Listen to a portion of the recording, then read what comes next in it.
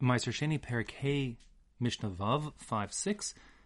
We now begin a new topic, and it's a topic which really gives us some closure to various topics we've had throughout the Seder. Back in Maseches Peah, we discussed the various gifts to the poor, including Maaser Ani. In Trumas Maaseres, and now up until now in Maaser Sheini, we discussed the gifts to the Kohanim. That's really Truma Gedola, as well as the Trumas Maaser. To the Levium, that was Maaser Rishon. To the poor people, in certain years, that was Maaser Ani. And that's taken to Yerushalayim in other years, that's Maaser Sheini. And in particular, recall, very importantly, that there's a 7-year cycle, which is divided really into 2 mini 3-year cycles. In the first 2 years, you take Maaser Sheini and take it to Yerushalayim. And in the third year, you separate Maaser Ani and give it to the poor. And then again, in years 4, 5, and 6, the first 2 years, you separate Maaser Sheini, take it to Yerushalayim. And in the 6th year, you separate Maaser Ani and give it to the poor. So, throughout those years, there's nothing forcing your hand to give it then and there to any particular Kohen or Levi as appropriate. But there is a deadline. The pasuk says, this is a pasuk in Re'eh, Parshas Re'eh, it's in Devarim Yudaled, pasuk Chavches, that's 14:28. It says, Miktsei Shalosh Shanim, at the end of 3 years, which would mean really at the end of each of the 2 3-year mini cycles, Totzi es kol ma'aser tvuascha b'shanahi. You'll take out all of the tithes of your grain in that year, v'hinachta b'sharecha, and you'll put it at your gates. Meaning you'll take it out of your homes, and you'll leave it giving proper access to those to whom it belongs. The next pasuk says, Uvaha Levi, the Levi will come, ki ein lo chelek v'nach le'imach. He doesn't have his own portion of land, therefore he'll get the Maaser Rishon, v'hager v'hayasom v'halmana, and the other people on the bottom of the social totem pole, the ger, the convert, who has no family to support him really, and no social connections, hayasom, the orphan, similarly with no protections, and the almana, the widow, who has no husband to protect her, which certainly was a big issue in the time of the Mishnah and before that in the time of the Psukim, asher b'sharecha, that live in your city, va'achlu, and they will eat their various portions, v'saveu, and they'll be satisfied. That word v'saveu in other places was used as the basis of when one gives the various gifts, they should be a portion of significance. That's kadei savi, enough to satisfy the recipient, a significant portion. Leman yivrecha Hashem elokecha b'chol maaseh yadecha asher ta'aseh, so that Hashem will bless you and your hands and all that you do. So that's the mitzvah of biur, and that really becomes the topic of the next 4 Mishnayos as we're wrapping up Maaser Sheini here.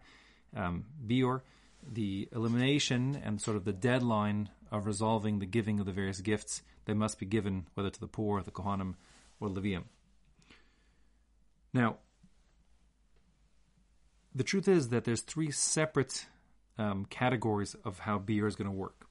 So, when it comes to Trumas, and meaning Truma Gedola and Trumas Maaser, that has to be given to the Kohen for consumption, and Maaser Rishon to Levi, and Maaser Ani to the poor. So the way one does biur is give it to the proper recipient. In other words, in those first 2 years, or the first 3 years, there's no deadline. You could be sitting on Truma for a number of years, so you find a Kohen to give it to, or the Kohen you want to give it to, etc. But there is a deadline here. And the deadline comes on the, according to the gears that we have in front of us, on the eve, meaning Erev Pesach of year 4 and year 7. That's the deadline. So on Erev Pesach, Yodalad Nisan of the 4th year, you must, that's your deadline. By then you must have given all your Truma, Maaser, and Maaser Ani is appropriate to the recipients, so they got what they're supposed to get. And similarly on Erev Pesach of the 7th year. The truth is, as a side point, there is a girsa issue. Some Mishnayos have a different girsa than what we have in front of us, and the Rambam seems to have that girsa, and therefore the Rambam actually paskins that the deadline is not on the eve of the first day of Yom Tov of Pesach, but rather on the eve of the final day, the 7th day of Pesach. Okay, so that's what the Rambam brings. But anyways, we will talk about, as most Meforshim do and most Rishonim do, on Erev Pesach of year 4 and year 7. So that's the first issue, is you have to give what you're supposed to give. Trumas Maaser, Maaser Rishon, and Maaser ani. The second issue is Maaser Sheini and Neter Avai and Bikurim. So those aren't things you give to other people. Your Maaser Sheini is for you to consume in Yerushalayim. Same goes with your Neter Avai. That's supposed to be treated the same way as your Maaser Sheini, your fourth year of the tree's fourth year produce. That's to be taken to Yerushalayim and consumed there, as Maaser Sheini is. And Bikurim is supposed to be brought up to the Yerushalayim and weighed in front of the Mizbeach and given to Kohanim, but it might be sitting in your house. So those three things, that when the deadline comes, Biur requires not removing from your house and giving it to somebody, but rather actually destroying it. Meaning, if you've now not gone to Yerushalayim in 3 years, and now we are on Erev Pesach of the 4th year or the 7th year, and you have Maaser Sheini in your cupboard, or Neter Avai in your cupboard, or Bikurim in your cupboard for that matter, or even the cupboard of the Kohen, in truth. Machlokas, we'll see. So then, you actually have to destroy that Maaser Sheini and Neter Avai, meaning that you have to burn it, or you could throw it into the ocean. Whatever the case is, it must be destroyed. So Biur, in the context of those things, Maaser Sheini and Neter Avai, and Bikurim means actual destruction of the food, according to the Rambam. We'll stick to that for now. And the third category is actual tevel, that is produce that hasn't been tithed at all. So that means it has latent trumas amaisrus tithes embedded in that tevel, that untithed produce, but they haven't been tithed at all. So normally the rule is that there isn't a mitzvahs aseh on the gavra, on the farmer himself, to do the tithing per se. It's a mitzvah on the produce, meaning there's nothing that forces your hand to take Maaser Rishon and give it to a Levi. You could leave your food as tevel, and that could just sit around for a while. But there comes a deadline in year 4 and year 7 where you now have to tithe your food and clean up your financial accounts, giving the Kohanim, Leviim, and the poor people their due as appropriate. So, again, that third category, you have to separate your tithes from any tevel that's still embedded in it. Okay, so that's the mitzvah of Biur. The Mishnah now will discuss inside pretty much what I just said, but I want to give the proper introduction. It says inside, Erev Yom Tov Harishon Shel Pesach, on the eve of the first day of Yom Tov of Pesach, Shel Revius, of the 4th year in the 7-year Shemitah cycle, V'Shel Shvius, and of the 7th year of the 7-year Shemitah cycle, Haya Biur. That's the time to do Biur, to, as we just described, settle the score with the various tithes and gifts. Ketzid Haya Biur. So how does one go about doing it? Nosnin Truma Utrumas Maaser L'Bailim. One gives the Truma and Trumas Maaser to its proper owner, meaning the Kohanim.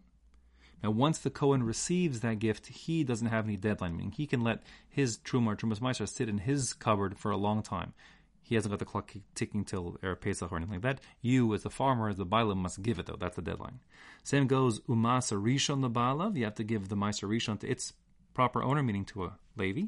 Maaser Ani L'Bailav. And you have to give the Maaser Ani that you separate in years 3 and year 6 to its owner, meaning to the poor person of your choosing, but to some poor person who's eligible for Maaser Sheini, as we defined at the end of Maseches Peah. Maaser Sheini. As for Maaser Sheini, which is for your consumption. It might be Mammon Gavoa, it's God's food, if you will, but it's for your consumption, not another human being's consumption, as well as Ravai, which is included but not mentioned explicitly here in the Mishnah, Vahabikurim, and also your first fruits, meaning again it's the 7 species that Eretz Yisrael is praised with.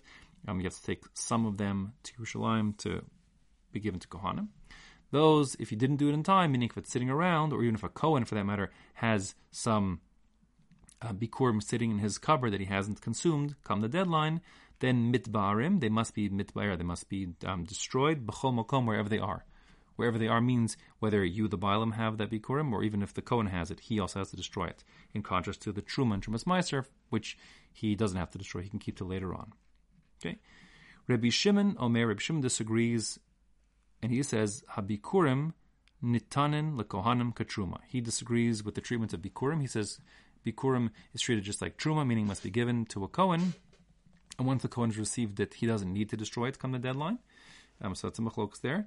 But the halacha is going to be like the Tanna Kama. And now the Mishnah goes on to a slightly different topic, the question of what happens if you don't have the food in its original natural form, you've gone on to process it and put it into some dish. So does that whole dish now need to be destroyed, removed as appropriate, whatever the whatever we're talking about the dish is inside the dish. So the truth is that the Yerushalmi says that if you're talking about something like oil or bread, where the produce itself is certainly like nikar, it's obviously in front of you, there's still the wheat sitting here, etc. So then that certainly is going to need to be removed or destroyed as appropriate. And the same goes if you have something which is totally gone. Like, for example, you had wine, which you poured into the cholent, and now the wine is just, it's gone, it's absorbed in. So that's for sure considered to be biur, and no obligation for biur on that wine, or the cholent for that matter. The question, however, is when you have a tavshil, a dish where the truth is, if you look very carefully, you can see that let's say Maaser Sheini is still inside the food, but it's not screaming, here I am. So, for example, if you make a cholent and you put in some barley, and that barley is Maaser Sheini barley. So in that scenario, if the barley is be'en, it's still there, but it's not really screaming, I'm here. So the question is, do you need to now pick out the barley piece or destroy the whole cholent? And that, says the Mishnah, is a machlokus, hatavshil, if you have such a dish where you've put the food that needs to be destroyed or removed in it, Beishamia omrim tzarech levaer. He says then, in such a scenario, since you can see the barley corns in there a little bit even, now you'll have to, if it's a Maaser Sheini, it's a deadline come, you'll have to destroy it.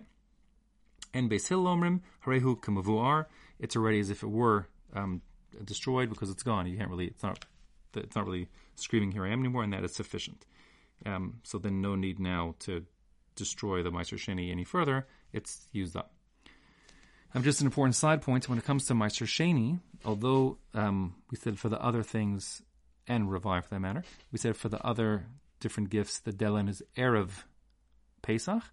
When it comes to your Maaser Sheini, since you're allowed to eat it, it's there for your consumption, you are allowed to retain, as we said before in the Masechta, your Maaser Sheini produce that you'll still be consuming throughout the Pesach holiday, and you don't need to destroy anything when you'll be consuming, and you just have to make sure you eat it all, destroy it by the deadline of the last day of Pesach, when we will go on to the mitzvah of Video Maestros, which we'll discuss in a few Mishnayos from here.